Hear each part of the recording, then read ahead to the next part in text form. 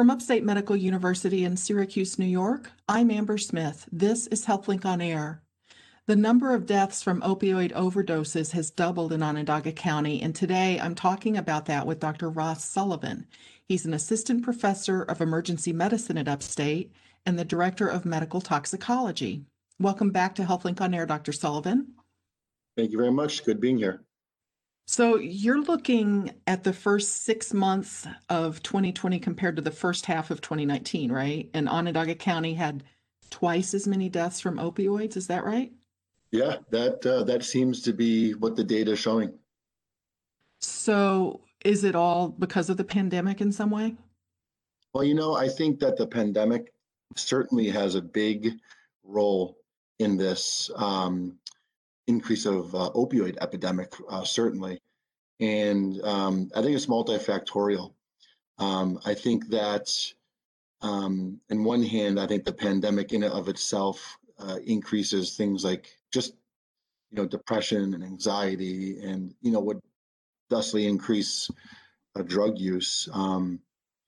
It also increases solitude and being alone, which we know is one of the most dangerous situations for a drug user to use in.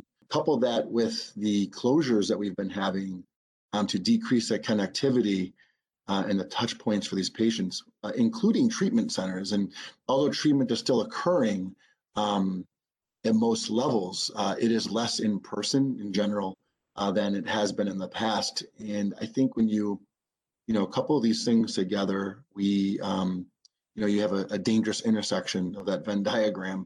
And unfortunately, we're seeing increased overdoses as a result. Which drugs in particular are implicated the most often? Well, here we in our deaths, we still see a large amount of these deaths being attributed to heroin and fentanyl. And actually mostly fentanyl in terms of what is driving the opioid epidemic, and that's something we've seen now for the past several years. Actually, is that fentanyl is the main driver in opioid overdose deaths, and that's still the case. Fentanyl currently is still really driving this overdose death rate. It's incredibly dangerous, and don't forget though that still other opioids still kill, and that's what it's important to tell people too, is that pills and prescription opioids still cause some death as well. But fentanyl for sure is by and away the largest culprit. Now, is fentanyl the drug that is put into heroin without a person necessarily knowing that they're going to get the fentanyl in the heroin? Yeah. So fentanyl still, I think in the beginning several years ago, the fentanyl in the supply was kind of hit or miss.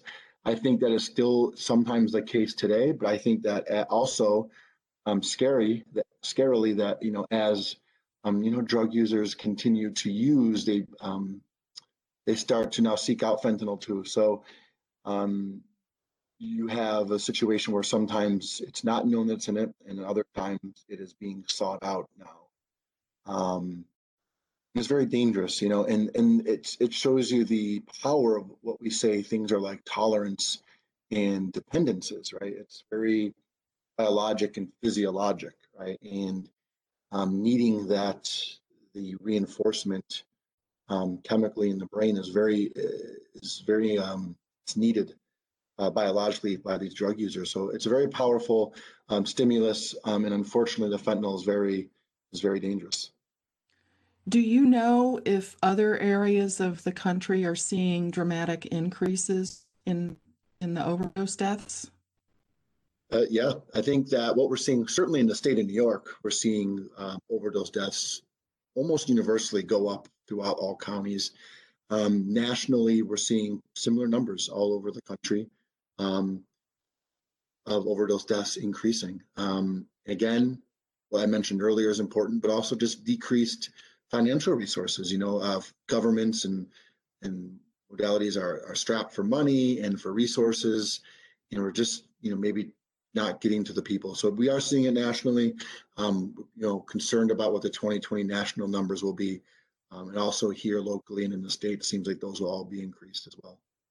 Are these overdoses thought to be mostly accidental overdoses, or are these suicides? I think the thought is that most of them are accidental. We do know that suicides in general are up as well. Um, there's not a ton of evidence or belief that that drug use or that accident, using heroin or fentanyl is a big driver of suicide death. Certainly, it is. We believe that the drive of death, so in part, sure, suicide, but mostly accidental drug deaths, due to just all the things that we mentioned before. Um, people just using more dangerous, dangerously. People are getting drugs from new suppliers and new dealers. Just less resources, less people to reach out to. Now, I heard that the federal CDC, there was a survey commissioned that found 13% of adults had started or increased substance use to cope with the stress of the pandemic, basically. Do you have a sense that that's what happening? Are these new people like that are new to drug use? I think you're seeing, yeah, I think you're seeing both. I think you're seeing people, well, I think you're seeing three things. You're seeing people who have been using drugs use more. I think you see people who have been abstinent from using drugs using again. And I think you do see people who have not used drugs using. Um, one of I know we're talking about opioids and opiates now, but for instance, alcohol use. The data for people using alcohol has increased greatly. And a lot of these people who are now abusing alcohol, we're finding are people who really did not have abuse in their past, or maybe they had a potential for abuse. But due to the pandemic and all the stress of the situation, we are seeing new people enter treatment due to new or recurrent use. So it really is worrisome. You're listening to Upstate's HealthLink on Air. I'm your host, Amber Smith, talking with Dr. Ross Sullivan. He's an assistant professor of emergency medicine and the director of medical toxicology at Upstate. And we're talking about how opioid overdose deaths have doubled in Onondaga County during the pandemic. So these are trying times. And if many of the people who are dying from opioid use are trying to escape the depression, the dire circumstances, the isolation, are there safe alternatives to be suggested? There's two things. Harm reduction being that, to try to use safely if you're going to use. You know, is there a safer, intravenous drug to another? I mean, that's a difficult conversation, but, we do tell people to try to, use with other people. Try to have Narcan or naloxone with you. Use clean needles. Try to get from a supplier, and sometimes people feel uncomfortable talking about harm reduction, but it is an important tool and maybe more important now than ever, right? If you're going to use safely. That's, the first thing. The second thing is that there are still resources out there. Drug treatment facilities are still taking patients. Some of it is by telephone, some of it's virtual, some of it's still live, but they are still taking patients for the most part right now. And things like self-help groups like AA and NA are still operating, most of which may be virtual, some may be distance, but there are still avenues to reach out for help. I tell people just because you think you're alone, you're still not. We're all going through this. Go to a local treatment center. They still will engage you. There's therapy and counseling or medications. Maybe how we deliver it's a little bit different, but there are still resources out there to help you. You mentioned Narcan or naloxone. Have you seen that save lives during the pandemic? It works all the time. The number of patients I speak to on a weekly basis who tell me they've used it or they need some more. I think that the emphasis has shifted quite a bit, in terms of public health, which I understand. So there's not as much focus or talk about Narcan, but Narcan is one of these things that just saves lives and makes sense. It's like wearing seatbelts, right? It's something that we need to continue to talk about, continue to get in the community, especially now. And I think that we're starting to see a return to interest in places trying to learn to be Narcan trained, and get the drug of Narcan with them. So we're really pushing that in as many avenues as possible to get it back into the community. So can people still obtain Narcan from a pharmacy to have like in their household? Absolutely. There's a patient specific agreement in the entire state that says that almost every, if not every pharmacy um, can dispense it to you without a prescription. And the state will cover up to $40 of a copay. It's called NCAP, NCAP program, where the state will supplement up to $40 of a copay of Narcan. Also, however, additionally, every single physician can write it as a prescription. So, we're trying to get the word out to patients and providers that you should be writing Narcan for patients, even if they're not a quote unquote drug user. If they're on pain pills or a pain patch, think about getting Narcan into their home because a lot of overdose deaths still involve accidental pill overdoses.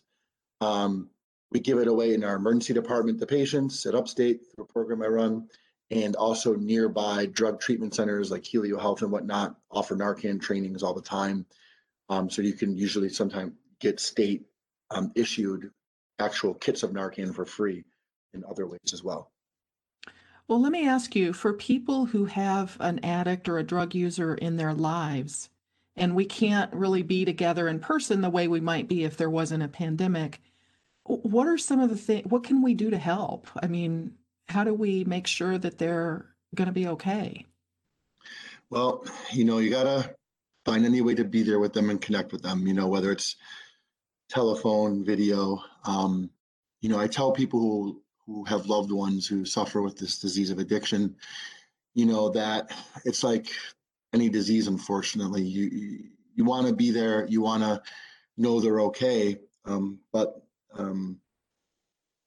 patients will have to seek medication or help or treatment on their own. So it's the most important thing is to know that to be there for somebody, listen to them, talk to them, be open-minded, um, and give them Narcan, have Narcan, and try to get them medication, try to get them help. We have the opioid bridge clinic here at Upstate. We take anybody you can call. We'll take the patient, where we can offer medication. Offer to help the patient and how they want to need to be helped, not necessarily how you as a parent think they need to be, because it doesn't work that way. Um, and it's a hard pill to swallow, right? To understand that. But just be a conduit of support for the person. Talk to them, call them, Zoom them, and try to help them, get connected to a treatment facility. We're lucky, actually, we have quite a bit here in Central New York that really do excellent work. And, just try to get them connected.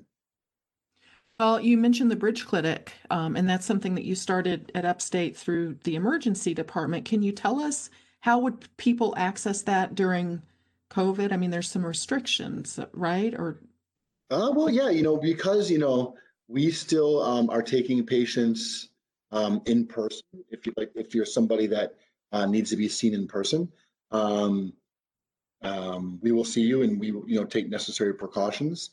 We also do things virtually by whether it's telephone or by a video chat. So for people who can't come in or don't want to come in or should not come in, we also are offering virtual sessions, which is extremely helpful, especially we see people from all over the North Country as well. So for people who really can't travel, there's restrictions. We will also video health you as well. So all you have to do is call. If someone's listening, the number is 315-464-3745. And we will set up whichever type of appointment that you need or want. the Bridge Clinic is designed for someone who wants to stop using drugs? No, we if you do want to stop using drugs, we will help and assist you. We prescribe medications like buprenorphine. Some people hear the trade name like Suboxone, but we prescribe buprenorphine, we prescribe naloxone, and we also refer to treatment. So if someone needs inpatient, outpatient, if they need a psychiatrist, we see people with substance use disorder.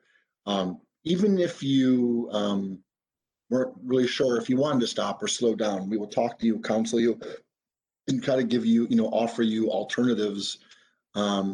So we're really here for the drug user who's on anywhere on the spectrum.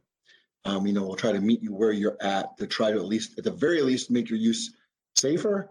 But our goal is to get you on life-saving medication like buprenorphine, or refer you somewhere to, help a patient get what they need.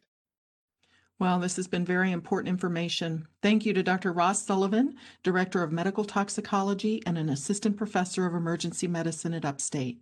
I'm Amber Smith for Upstate's podcast and talk show, HealthLink on Air.